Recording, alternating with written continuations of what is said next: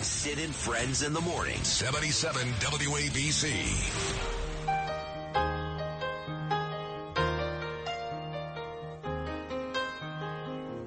It's a little bit funny, this feeling inside. I'm not one of those who can easily hide. I don't have much money, but boy, if I did, I'd buy a big house where we both could live.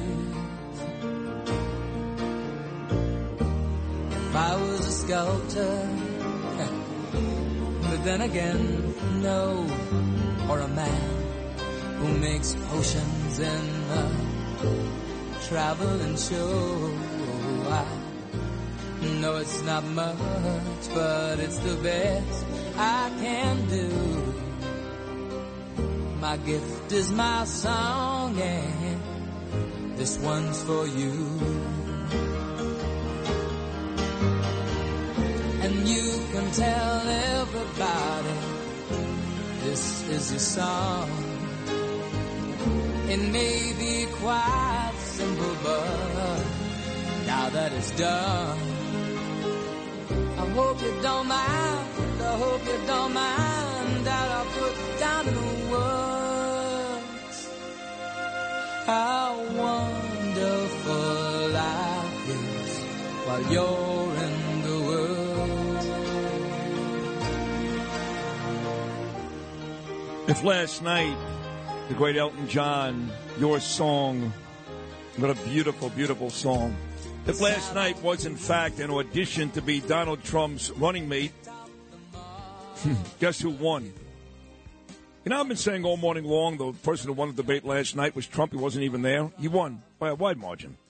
Well, my next guest may have won the running mate part last night. She wasn't there either. But the very first commercial break on that Fox News debate last night, she was the first face that you saw right before Lindsey Graham from the same great state of South Carolina. It's my dear friend, a very, very impressive young politician, the lovely Nancy Mace. Good morning, Nancy. Good morning, sir. How are you this morning? Did you stay up and watch the whole thing last night? I did. Till 11 o'clock, and I had to be up at 3:30 in the morning, and I'm a little tired and even more angry today than usual. And what really made me angry too, Nancy, was these are my people. I'm a Republican, and I was hoping that somebody, I know Trump is the man. You know I know how I feel.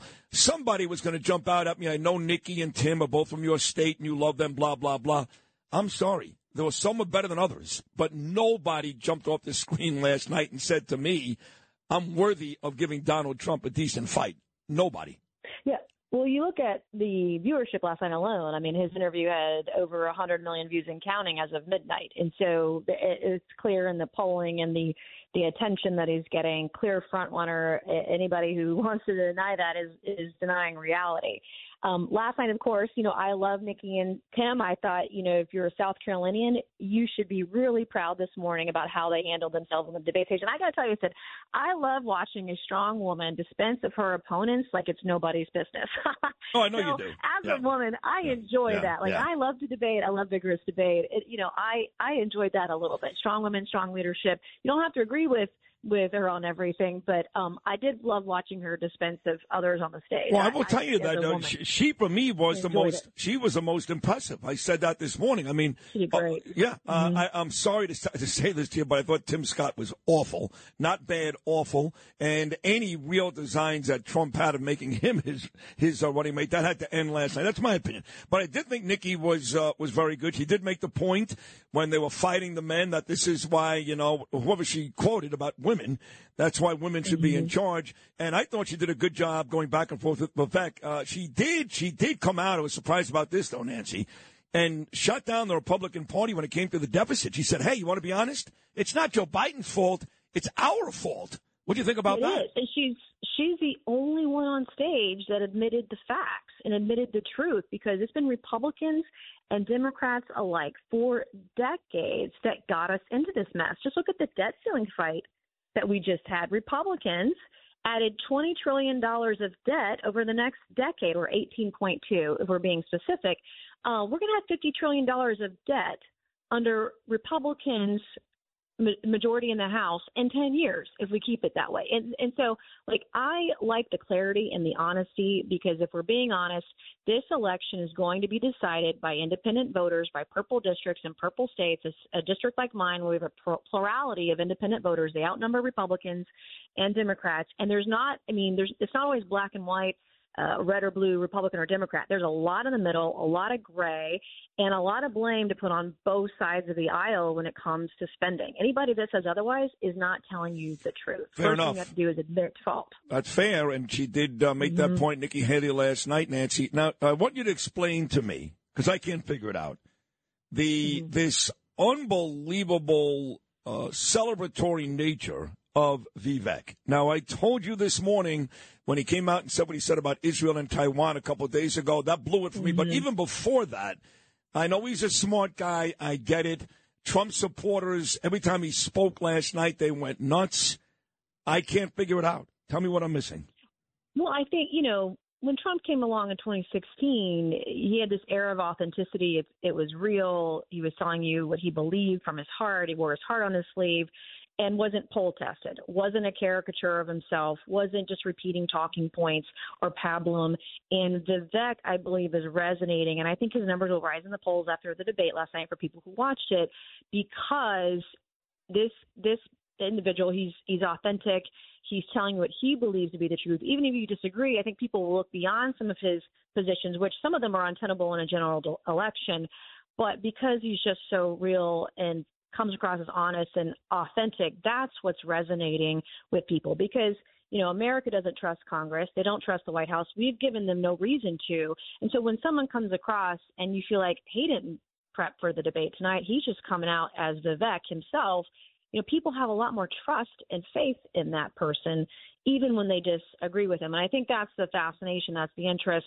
He was unlike anybody else on stage last night. He just came across as very authentic, and I think that says a lot, I think, about the process as well. But the other thing that I noticed too last night is that I come from a very purple district, and even the former president, we don't always see eye to eye on things, but no one on the stage is willing to say, hey, may disagree with him, from a personality perspective, but here are all the things he did policy-wise that were good for our country, reminding people that we had the lowest unemployment rate for Black and Brown and African Americans and women under his presidency, that we did criminal justice reform in the form of prison reform in a bipartisan way in December of 2018, that he rolled back regulations, that he reduced taxes, and those tax reductions are going to expire very soon. And no Republican on stage talked about what they would do to get those back to hardworking middle-class Americans. And so that part was really missing for me. You don't have to agree with him personally, but the policy matters. And so that was sort of interesting to me. And the other thing is that no one really showed what they would do to roll back Biden's failed policies. There was no contrast between Joe Biden and the candidates on stage. And that, I think, was a fail. And that next time, I hope that we can talk about what Joe Biden has done to this country and how we are going to fix it. Well, let's stop right here. That's all I want to know. Well, let's do it right now. The first thing you already explained, you talked about Trump. They didn't make the points, but you did very eloquently. And you didn't even put in there the Abraham Accords, peace in the Middle East, no war in Ukraine, all the other great things Trump did. The second part, Biden, his failures, and what we can do about it. Make believe you're on stage right now. Milwaukee, Wisconsin. Nancy Mace, you've got the floor. Biden's failures. How do we fix it?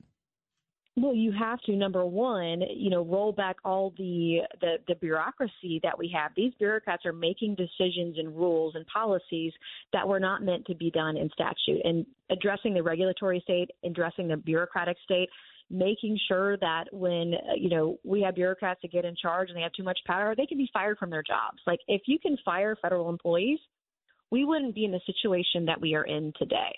You got to fire these guys at the top, like Merrick Garland and Christopher Wray and all those guys that are part of the corrupt system that is running the federal government. Because it's not so much about the elected officials.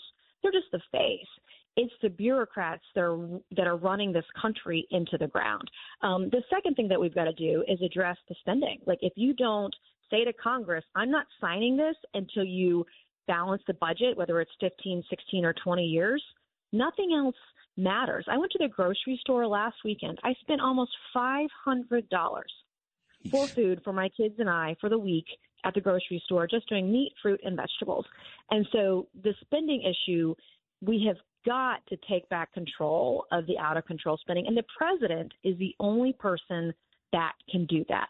And then, women's issues, of course, showing that balance between, Democrats want to deny they're they don't support abortion up to birth, but Roe allowed that to happen. And so where is the middle ground on that? How are we going to protect women who've been raped? And a president and vice president can give that direction to the Congress and say, we need to protect women, and this is how we do that. And so whether it's a Republican or House or Senate or Democrat, et cetera, showing that you can lead a nation out of crisis is going to be paramount, and not to mention the foreign policy issues that we have. And right now we're in a very partisan primary nomination process, but once we get beyond that, we've got to show how we can work to move the ball forward. I just got back from an international delegation, and when we are so divided as a nation the way that we are right now, we look so weak on the world stage. We look weak with Biden, we look weak when we're fighting, and showing a little bit of strength through peace and through building up our defenses, we have a lot more ability to keep the world safer, and that's what I would be doing. I couldn't agree more. Well, but I'm not on the stage. I am just watching on the TV. I wish you were, because you were just significantly better than any of the people I watched last night on stage. 60 to 90 seconds to go, Nancy. You're great as always. I know you work alongside Jim Jordan and Jim Comer and all those folks that are trying to put Biden in prison. Where are we with the Oversight Committee with the House?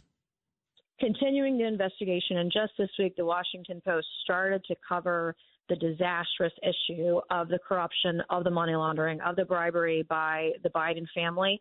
We have got to uncover every piece of evidence we can in short order, and we have to share it with the American people. Congress itself is not trusted. We've given the people no reason to trust us, but I hope they will trust the evidence as it comes out. We have to show through bank records that these SARS reports, these devastating SARS reports, were real, and show, if Joe Biden was doing everything on the up and up, why did he lie about his interaction with his son and his son's business partners and his son's companies and their clients? Why did he have to use a pseudonym if everything was above board? And so, we've got to show all these things. It's going to take time. I'm standing right by Jamie Comer's side and Jim Jordan's side to show the American people the truth. If you could see what I have seen, you would be asking yourself, why isn't this guy in prison? Right. And, I represent a very independent district, ran into a voter yesterday afternoon, not Republican, not Democrat, not a supporter of Donald Trump, but even he is coming around and he's saying, hey, the double standard here, the way Joe Biden is treated versus Donald Trump is not acceptable. And he's probably going to end up supporting the former president. I mean, he's that angry about it. He's not even Republican. I mean, that's where we're headed. Handling legal matters is stressful. So, let the law offices of Frank Bruno Jr. provide you with the insightful counsel you deserve. The law offices of Frank Bruno Jr. has successfully handled thousands of cases for 25 plus years. They focus on elder law and estate planning, but are equipped to navigate you through all stages of family law and divorce to real estate law and probate. The law offices of Frank Bruno. Call 718-418-5000 or visit them at frankbrunolaw.com. That's frankbrunolaw.com. Frank Bruno. He's your numero uno. I'd love to hear that. By the way, Saturday is the start of college football season. And what I want to do this year is go down to your state and go to that steakhouse that you met my daughter Ava at, that you took her to. Yep. And then you and I go to a Clemson football game together. How about that? We can make that happen. I would love that. Let's do it. Is it Clemson or South Carolina? Which team do we like better? It's the Citadel, baby. It's the Citadel. Citadel. That's right. You went to Citadel. There's only That's one. right. There's only one. That's right, Citadel. Hey, listen, great job as always. I love having you on this show. You really are terrific. And I'll say it again. You won last night because you moved even closer to being Donald Trump's running mate. So thank you, Nancy Mace. Love you, Sid. Thank you, sir. Have a great day. You too. There she is out of South Carolina, Nancy Mace, back on Sid and Friends in the morning.